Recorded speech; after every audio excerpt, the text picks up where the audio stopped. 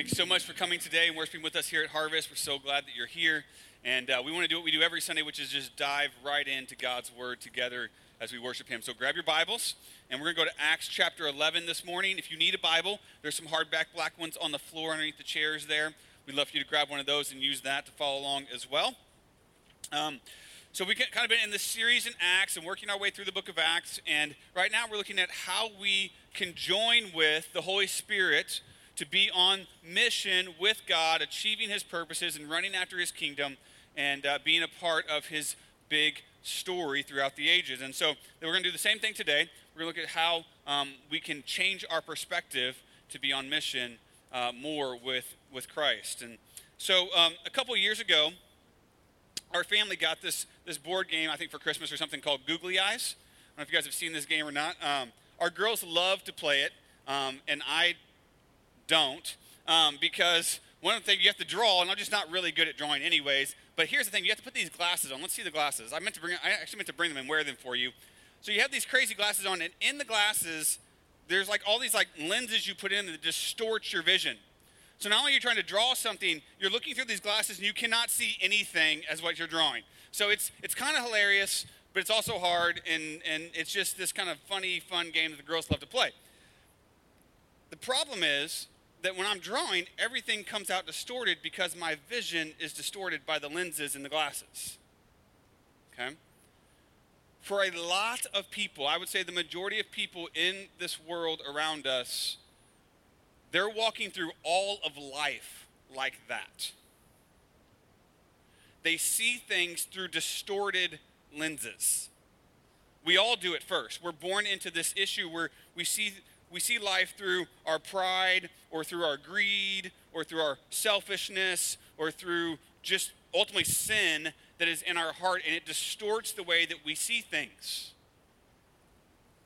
which leads then to an empty, broken life that ultimately loses all of its purpose and fulfillment. Thankfully, God has a new set of lenses for those who call themselves His children. For those who follow Christ, He gives us a new way to see the world if we will look through the lenses of God's mission instead of the lenses of our own sinful heart. So here's kind of the big idea today as we walk through this. I want you to give you several different stories here on how, if I see my whole life differently when I see through the lenses of God's mission. Through the lens of God's mission, sorry. I see my whole life differently when I see through the lens of God's mission. And we're going to see that in three distinct ways today, through three distinct stories that show up here in the book of Acts. And so let's just kind of dive in there together in verse 1 of chapter 11. The first main point, if you want to write this in your notes, God's mission changes my view of the church. When I start to see things through the lens of God's mission, I see the church or religion in general differently. Let's look at this. Look at verse 1. Now, the apostles and the brothers who were throughout Judea heard that the Gentiles also had received the word of God. So when Peter went up to Jerusalem, the circumcision party criticized him, saying, "You went to uncircumcised men and ate with them." All right, so let's just break this apart a little bit. So it starts with the apostles and the brothers. So that's referring to the church leaders and then the church members in the original church there in Jerusalem. All right, this was the group that started the whole thing. The church started with them. It all grew out of this guys. Like this is who he's talking about. And it says that they heard about the Gentiles. In other words, they heard about what we studied last week, how Peter had went and had shared the gospel with some Gentiles and they had gotten saved. Right? Now, it's kind of interesting. They didn't have, Insta stories or Facebook or any of that kind of stuff back then. But this was such a big deal that word of mouth had made its way all the way back to Jerusalem that, hey, the Gentiles got saved. Right? So they'd heard about this. And so then when Peter comes back to Jerusalem, he's been on this evangelistic journey, right, sharing the gospel with people. He comes back to home base. He comes back to Jerusalem. And as soon as he gets back, he gets railroaded by the circumcision party, which... why would you pick that name, right? That's just like a weird, who comes up? I don't think they called themselves that, but that's what Luke is calling them here. And because their viewpoint was this, that in order to be a Christian, in order to be part of the church, you first had to be Jewish. All right, you first had to be circumcised and be a part of the Jewish people and following the Jewish faith, and that was a prerequisite to becoming Christian, to becoming part of the Christian church. And so they're all on Peter here because he's like, you went to a Gentile party and you ate with Gentile people, and now you're unclean and they're unclean and they're not even Jewish. Like, they can't be Christians. Like, what are you even trying to pull here, Peter? And so they're nailing him on this. And what we would call this today, the view of this group, we call Jesus plus theology.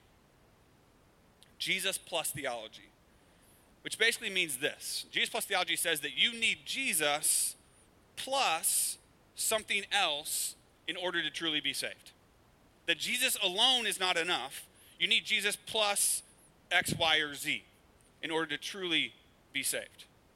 Now, I want to give you some examples today, because we don't have this example. Ours isn't, hey, you have to be Jewish before you meet. We don't have that anymore in our culture. But there are 5 other types of Jesus plus theology that are in and around us that you need to be aware of, so that you don't have this in your heart, and maybe others around you are stuck in this, and you can be a light to them to help them see the truth of what the gospel really is. So let me give you a list here. Number 1, Jesus plus theology. The first one is Jesus plus good works. Jesus plus good works. We might call this legalism in some cases, but the basic idea here is that you need to believe in Jesus plus follow the rules, whatever the rules are for that particular group, right? So you need Jesus plus you have to attend this many times at church, or you have to serve on this many teams, or you have to give this much money, or there's all these rules that we have to follow. You have to dress this certain way in order to really be in with Jesus. In order to earn God's favor and keep it, you have to live by certain rules on top of your belief in Christ. The problem with that idea is, well, the Bible. In Ephesians 2, Paul says, "For by grace you have been saved through faith, and this is not of your own doing. It is the gift of God, not a result of works, so that no one may boast."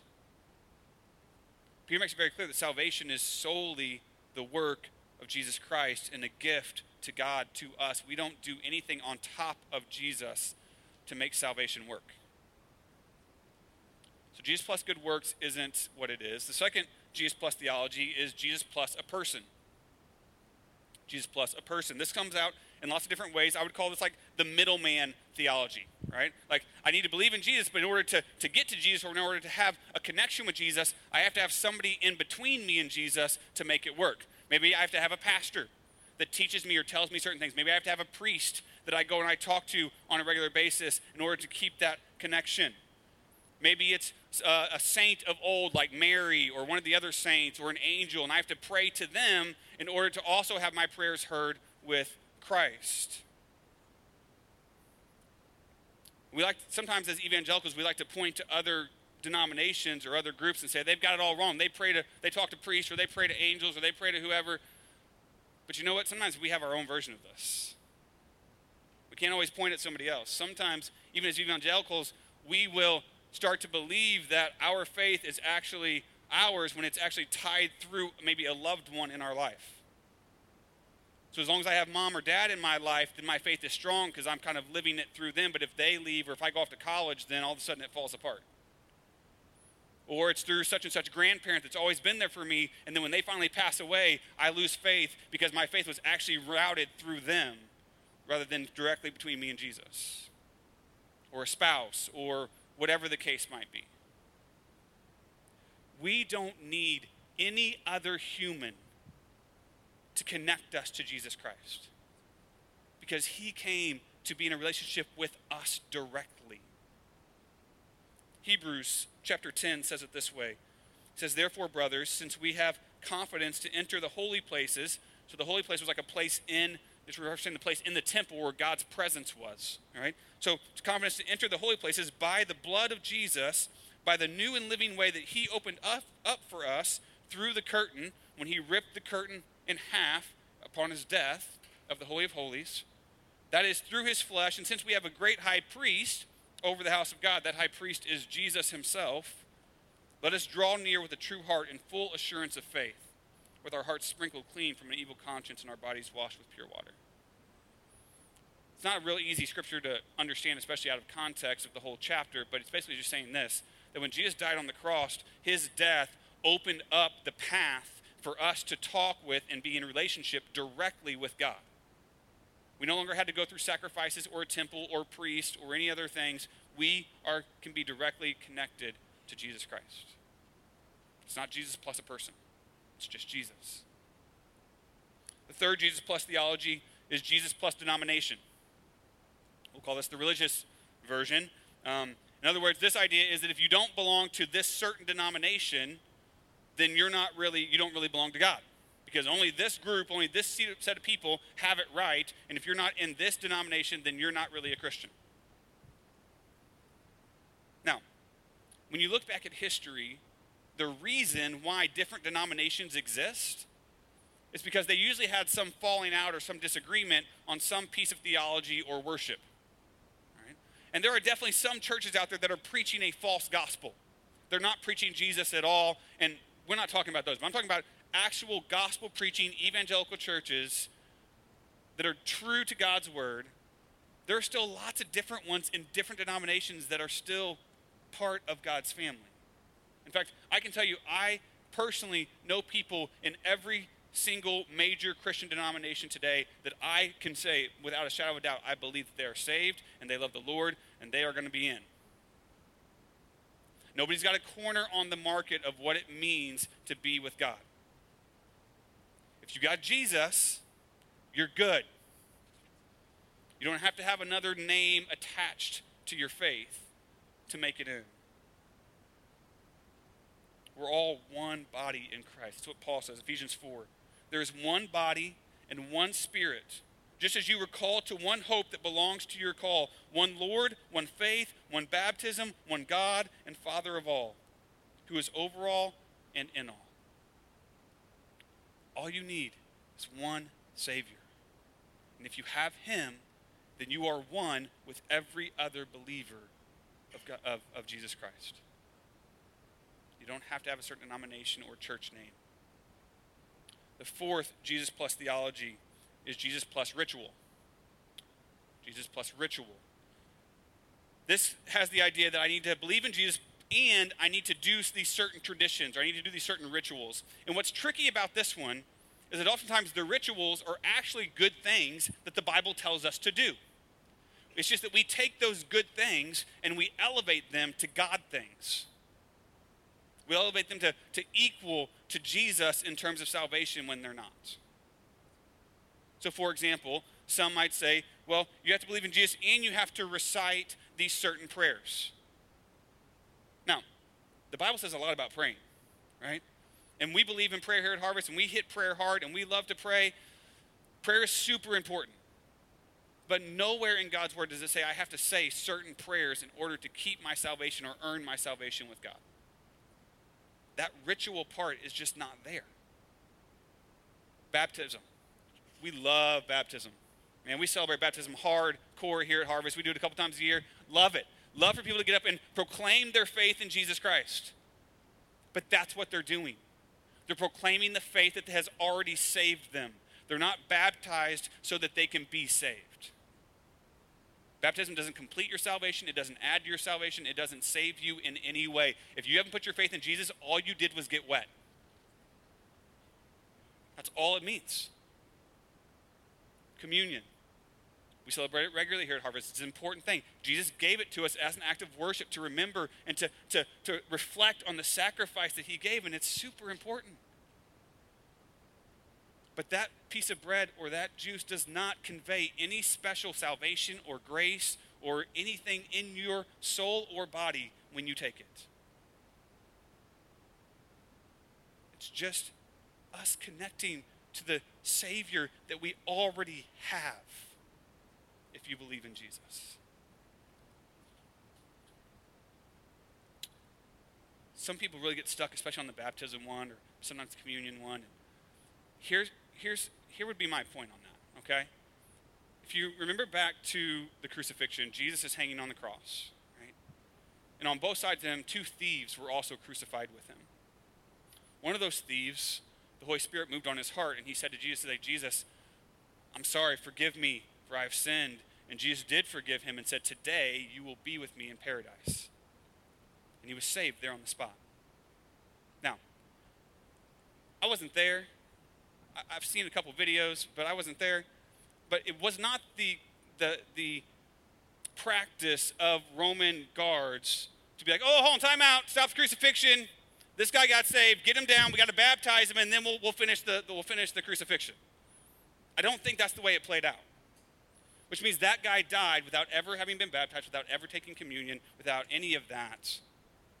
And yet, Jesus said, you're good. Because his faith was enough. Jesus told us this in John 3:16, right? He said, for God so loved the world that he gave his only son, that whoever believes in him should not perish but have eternal life.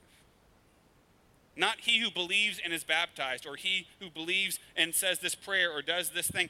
Just he who believes. The last one is Jesus plus gifts. There are some that would say that you need to believe in Jesus, but you're not truly saved or fully saved until you have experienced certain spiritual gifts in your life. Until you've spoken in tongues, or until you've had prophecy, or until you've had some of these more ecstatic gifts. That's the sign that the Spirit has truly come into you and that you are truly saved. And if you don't have those gifts, then you're not there yet. Now listen, spiritual gifts are important. They're valuable. They're given to us by God for his glory and for our service and for his good. But gifts don't save you. And in fact, the Bible tells us that not everyone gets the same gifts anyways. God does not expect every one of us to have certain gifts the same. In 1 Corinthians 12, Paul writes this. He says, now there are varieties of gifts, but the same Spirit. The varieties of service, but the same Lord. Varieties of activities, but it's the same God who empowers them all in everyone. All these are empowered by one and the same Spirit, who apportions to each one individually as he wills. All of this Jesus plus theology, here's the problem. Jesus plus anything ruins everything. The moment that you add anything to Jesus, you completely strip the gospel of all of its power. Because it proclaims to us that what Jesus did is not enough. His perfect life, his sacrifice, all of it, not good enough to save you. You need him plus something else. And when we start to believe that, that ruins everything. It's a complete lie that Satan has put into our world and into our heads so that he can distract us from true saving faith in Jesus alone. The biblical truth is simply this: that all of us were born sinful. We were born with hearts that were rebellious against God and went our own way and did our own thing, and we violated the holiness of God with sin in our hearts, in our heads, in our behavior. And we couldn't fix it, and we couldn't get out, and we couldn't find a way to stop doing it. And so God said, I'm going to take care of this. He sent his son. He came in the flesh as Jesus Christ. He lived a perfect and sinless life, and then he went to the cross and he died for our sins. All the wrath, all the punishment, the hell, everything that we deserved, he took it upon himself, and he died in our place as a substitute. And he paid the price for us. And he went to the grave, and 3 days later he rose back to life to show that he was God and to offer forgiveness to all who would believe. That's it. When he's hanging on the cross, some of his final words were, "It is finished."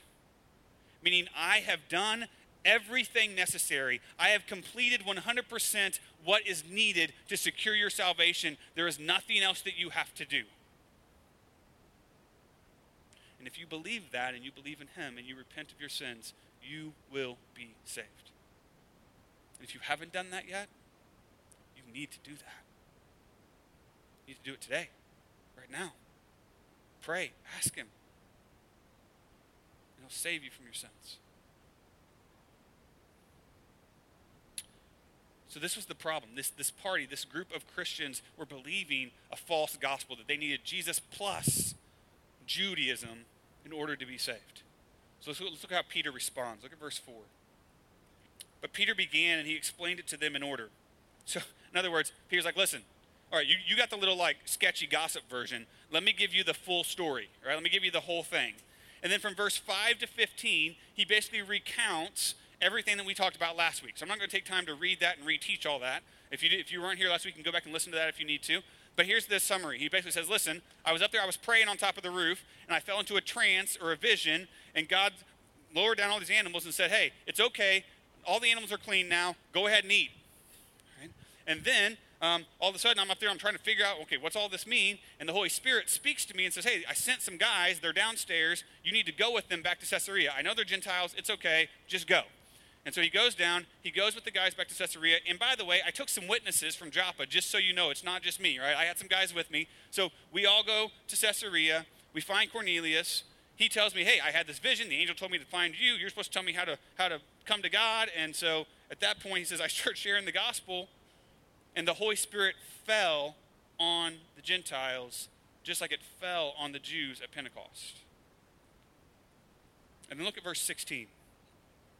It says, and I remembered the word of the Lord, how he said, John baptized with water, but you will be baptized with the Holy Spirit.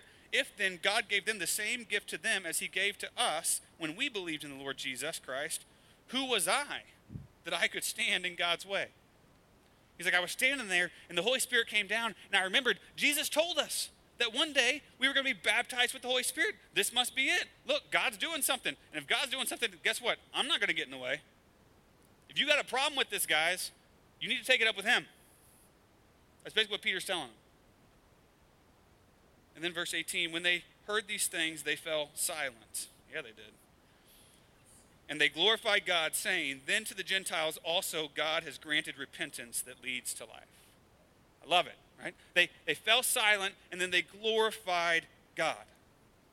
All of a sudden, they didn't have anything else to say because God showed up and said, I'm doing this. One of the commentaries I read by Bruce, it says, their criticism ceased and their worship began.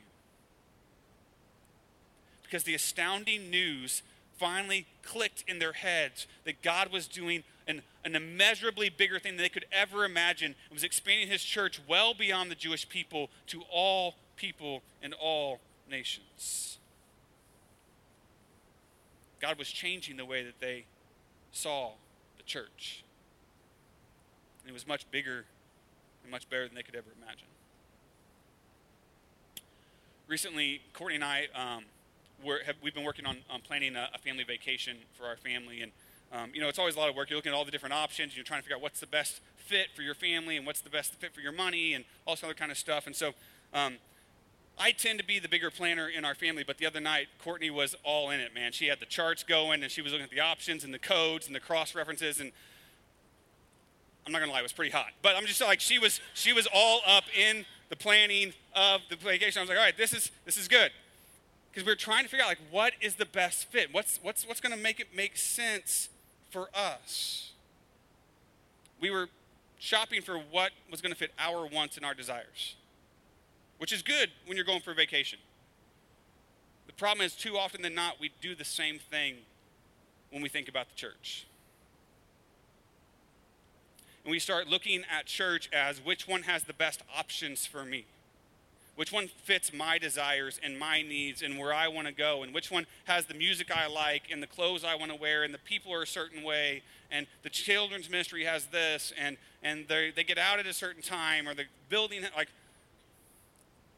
and we start thinking that the church is about us. But that's not what the church is here for. Jesus didn't say, go build a church that meets everybody's needs and agendas. Jesus said, I will build my church, and the gates of hell will not prevail against it. In other words, I'm building my church for a mission and for a purpose, and it's going to achieve something, and that's what we're doing here. The purpose of our church is to help lost people find victory over death and sin and come to know the truth about Jesus Christ. That was the purpose of the church then. Peter got it. These other people were just now starting to. And we need to get it. Do I see the church that way? When I look at church, when I think about who we are and what we're doing here and why we're doing this, do I see it as a mission group that's out to bring the gospel to the lost and to make disciples of all nations? Or do I see it as a place that I get to go and see some friends and have some coffee and feel better about myself and get built up a little? If you're trying to feel better for yourself, it's probably not the church you want to come to. But just saying, like, if it's just about me feeling something, then I think we're missing it. Ask yourself this question. Is my view of God's church more about my desires or God's mission?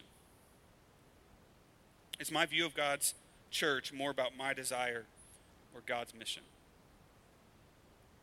That's the first thing. Second thing, number two, second point, God's mission changes my view of my plans.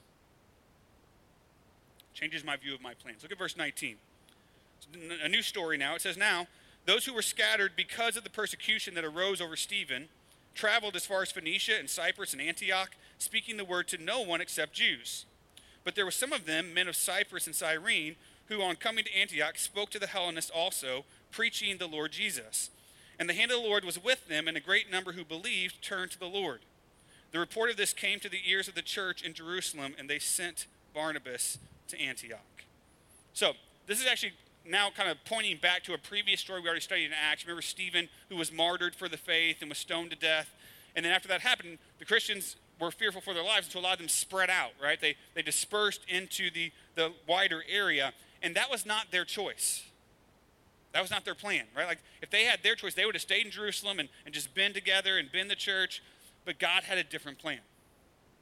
So God changed their plan and used persecution to run them out, and it says they ended up in Phoenicia and Cyprus and Antioch. These are all Roman cities that were far away from Jerusalem, outside Judea, outside of the land of the Jews, but there were many Jews living there because throughout the decades and throughout the centuries prior, Jews had been dispersed to different areas because of different wars and persecutions and other things like that. And so they go to these other cities and they find some Jews. So they start speaking the word of God. They start speaking the gospel to their Jewish brothers and sisters, and they get saved. But they were only speaking to the Jews. They hadn't heard about Cornelius and his crew yet, right? So they didn't know it was okay. So they're just talking to the Jews about the word. But here's what's awesome about it. That even though God had sent them away from Jerusalem, even though he had changed their plans and they were out of their element, and this was not what they wanted, and this was not their choice, everywhere they went, they kept sharing the gospel. They didn't stop just because God changed their plans. They were still on mission for what he was doing. This is what we call everyday missionaries.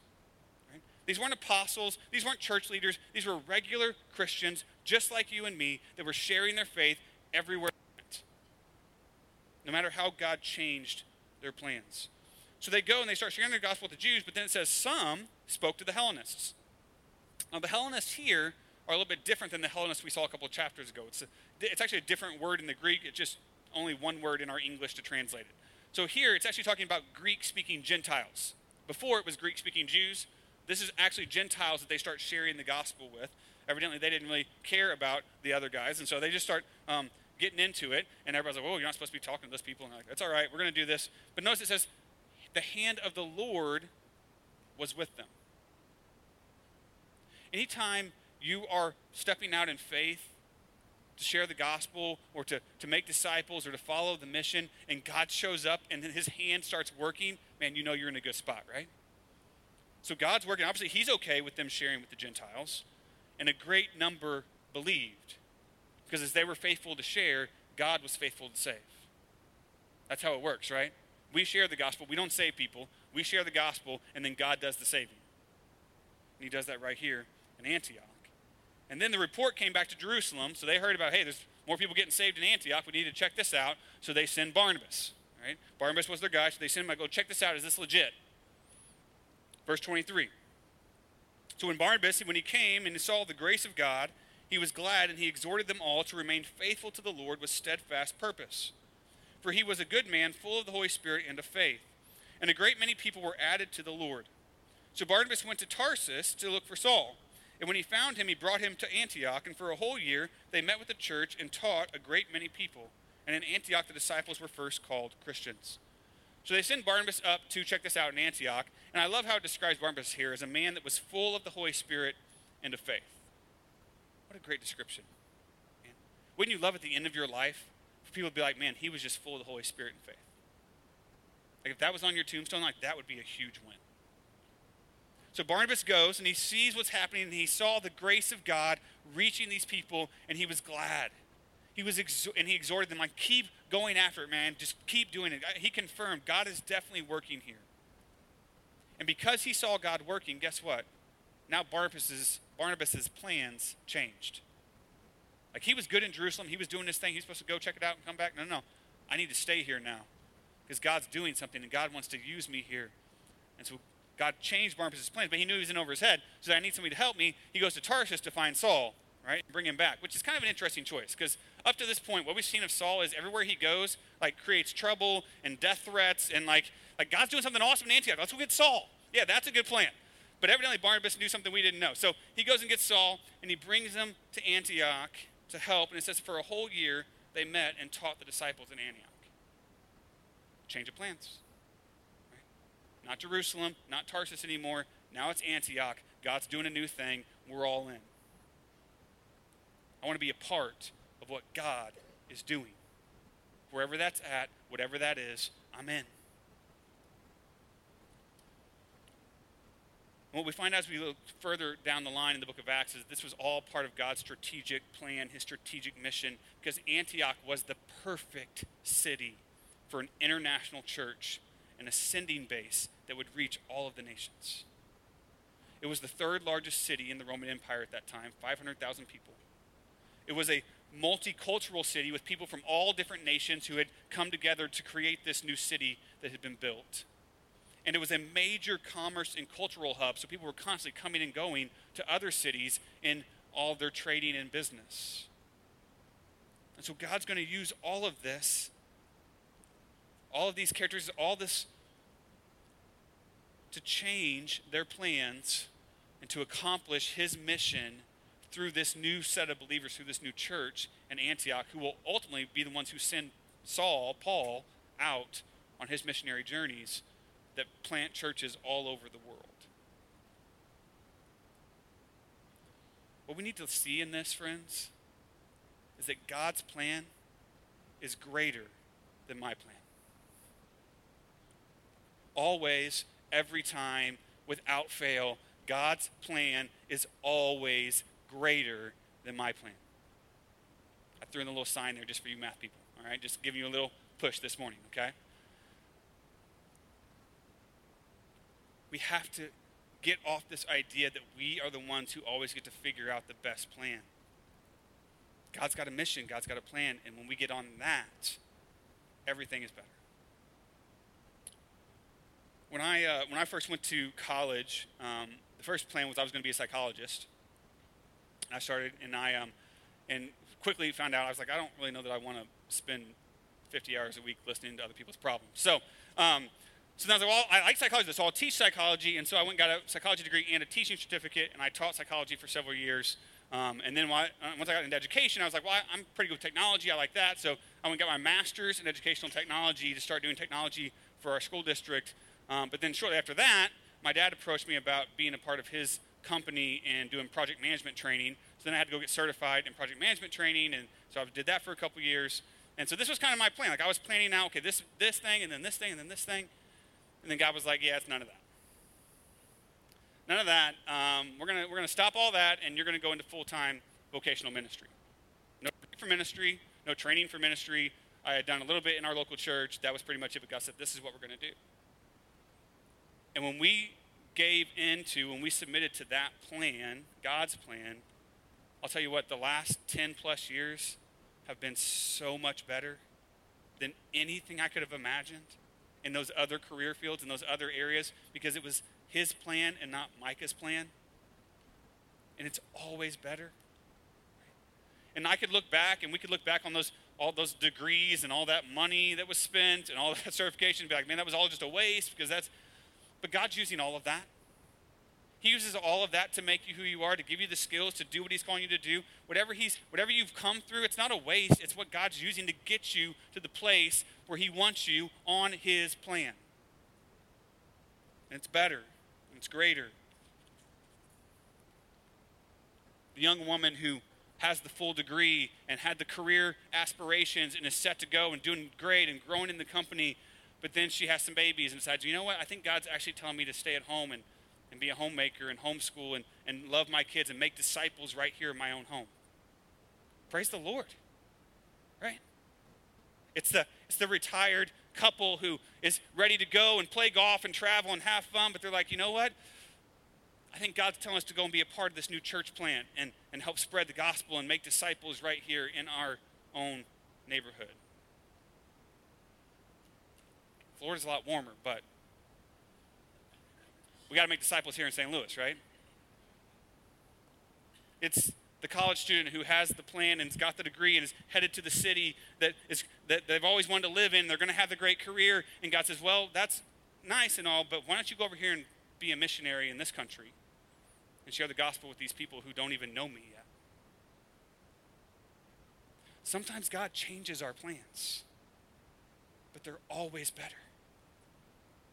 If you'll step into that in faith, it's always, always better.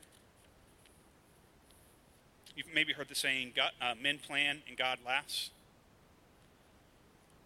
Every time. Because he knows his plans are better. God's plans are greater than my plan.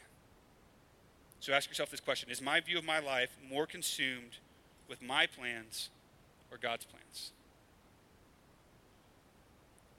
Is my view of my life, when I'm walking through day by day, looking ahead, what's next, am I more concerned with what Micah wants and Micah's plans, or am I looking at what does God have? What does God want? What's his mission for my life? Third and final point today: God's mission changes my view of my money. Oh, he just said the money word. That's not good. Just calm down. It's going to be okay, I promise. God changes my view of my money. Look at this in verse 27. Now, in these days, prophets came down from Jerusalem to Antioch, and one of them, named Agabus, stood up and foretold by the Spirit that there would be a great famine over all the world. This took place in the days of Claudius. So the disciples determined, every one according to his ability, to send relief to the brothers living in Judea. And they did so, sending it to the elders by the hand of Barnabas and Saul. All right, so last little story here in this section. We find out that there's some prophets that have come from Jerusalem to Antioch. So now we're back in Antioch again, and one of them's name is Agabus. And Agabus starts giving a prophecy. It says here, foretold by the Spirit. So this is like a legit prophecy.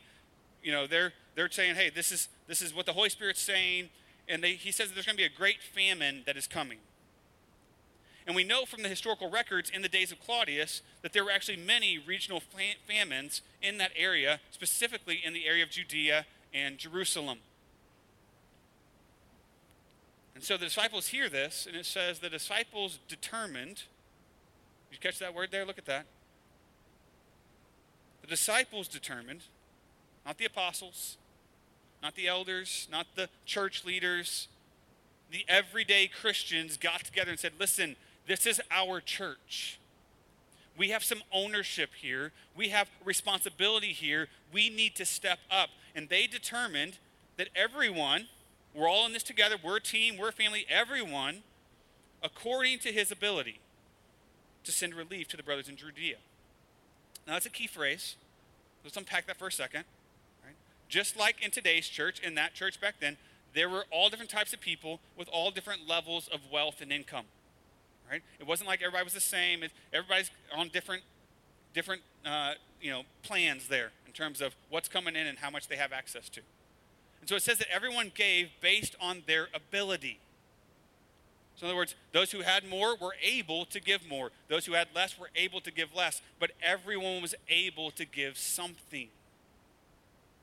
We used to say it like this at our previous church: not equal giving, but equal sacrifice. God's not looking for equal giving. He doesn't want everybody to give the same dollar amount. but he is looking for all of his people to give equal sacrifice based on their ability in the way that he's blessed them.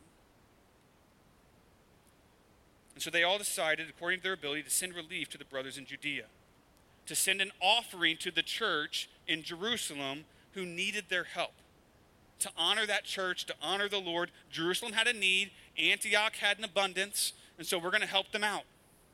And we're going to send some stuff down there so that God's mission can go forward, so the church can benefit, and so more people can come to know Jesus. Now here's the catch on this whole thing. And when I caught this was from another pastor a while back, but it just really changed the way I thought about this. In this situation, God could have provided for that Jerusalem church any way he wanted to. He could have snapped his finger, stopped the famine. He could have dropped some extra, wheat on them. He could have done God could have done anything he wanted to do. But he used Antioch. And here's why. God didn't need their money, but they needed to give it. Right? God didn't need their money to fix the problem, but they needed to give it so they could be part of the solution. It was a heart thing. Jesus tells us that our heart follows our money, right? He said, wherever your treasure is, there your heart will be also. That our heart follows our money. So oftentimes God will ask us to put our money into his mission so that our heart and our lives will step further into his mission. It's not for him. It's for us. So that we get to be a part of the great things that God is doing.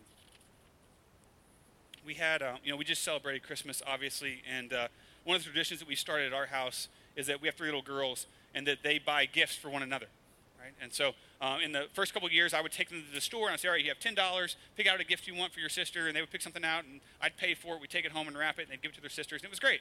They got to experience giving, they got to experience the joy of generosity, and started building that in them. But then I realized, this was good, but it could be better. And so the last couple years, we've done the same thing, but the girls have to pay for the gift themselves. They have to go to their piggy bank and take money out and go to the store, and they get to choose how much they spend, and they get to choose what the gift is and the whole thing, but they pay for it with their own money. We take it home, we wrap it, and then they give it to their sisters, and they love it. And it's good because now they have an even greater investment in what they're giving because they've paid into it. God does the same thing with us. He doesn't need our money, but he lets us give so that we can be a part of what he's doing. And it gives us a chance to step further into his mission. God doesn't need your money, but you need to give it to him. Every week here at Harvest, we take an offering. Does that support our church? Absolutely. Do we need money to function? Sure we do. But you know what? God can provide for us any way he wants to. But the primary way he wants to is through us giving to him and to his mission. We do special projects, missions projects. Today we're going to announce a thing for Sanctity of Life Month. Give. Give to those things freely. Let the Lord encourage your heart and draw you out in mission. Pretty soon, Lord willing, things have been going really well as we've been looking at this church at Afton Building. We're starting to maybe look at drawing up some plans with an architect, looking at contractors. But you know what that means? It's going to take some money. So there's probably a campaign coming where we're going to have to give some extra to be able to get a permanent place where we can make disciples and see the church grow and more people come to know Jesus. And that can be scary and that can be hard. And I don't know if I have enough to give. And it's okay. Each to his ability. We get to be a part of what God is doing. That's what it is. That's what God's doing here. So here's the question you need to be praying through and asking yourself for these things. Is my view of my money more consumed with my mission or God's mission? Is my view of my money more consumed with my mission, what I want, my plans, my stuff, or with God's mission, how he wants to use that and make much of his kingdom. All three of these areas, church, plans, money, it's about God changing our perspective, God changing our view. I said this at the beginning. I see my whole life differently when I see through the lens of God's mission. Everything changes. The money, the plans, the church, all of it. You know, Jesus told his disciples one time when they were walking around before he went into heaven, he said, take up your cross and follow me. Remember him saying that? You might remember that from Jesus? What he's saying there is, sacrifice your life for my mission. Sacrifice who you are and what you have to be a part of what I'm doing. Right? And so Jesus here, he's calling us to the same thing today. We're disciples just like they were. He's saying, listen, give me your faith, give me your plans, give me your life, give me your money, give me all of it for my mission.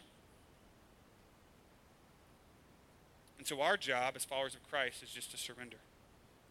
Surrender who we are, surrender what we have, give to the church, give to the mission. Let our lives be seen through the lens of God's mission, not just our own. And as we do that, the Holy Spirit will change our hearts, and he'll provide everything we need, and he'll lead us into a better plan. Won't you stand with me? I'm going to pray. We're going to sing just a song of response and surrender to the Lord. Just use this time for yourself, like wherever your heart's at. Maybe something I said today struck a chord. Maybe it's with money. Maybe it's with future plans for your life. Maybe it's for the way that you're interacting with the church. Maybe it's something else. But is there some area of your life that you're like, I need to surrender this to God's mission? And let's just take this time to just let the Holy Spirit speak to us and us respond through prayer and through song. Heavenly Father, God, we just come to you now. We thank you, God, so much, Lord, just for the truth of your word, for the power of story, and for the testimony of these disciples who have went before us and have learned and followed you so faithfully, God, that we might be able to do the same. Heavenly Father, we thank you that you've called us to yourself, that you've called us to your mission, that you've given us a purpose and a future, Lord. We owe you everything. Lord, we are nothing without you, nothing without Jesus. Lord, all we have is death and sin. So, Father, help us now. Lord, recalibrate our hearts, recalibrate our view of life so that we see it first and foremost through the lens of your mission. Jesus, you are enough for us. Everything else, our faith, our plans, our money, Lord, we submit all of it to you, to your mission. Christ Jesus, you are enough for us. Stir our hearts today.